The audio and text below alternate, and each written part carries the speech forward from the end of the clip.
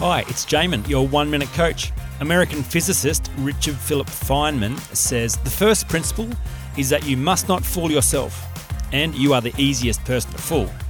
So how do we know if we're fooling ourselves? 1. You are pretending not to know. Wherever you hear yourself respond to the same question by saying, I don't know, at least 2 or 3 times, there's a good chance you actually do know, you're just pretending not to so you don't have to deal with it. 2. Hiding, in plain sight, in a place where no one thinks you're hiding. An extra 5 or 10 kilos, mediocrity, busyness, blending in are all examples of hiding like this. 3. Obfuscation, clouding or confusing the issue. This happens when you talk your way out of taking responsibility.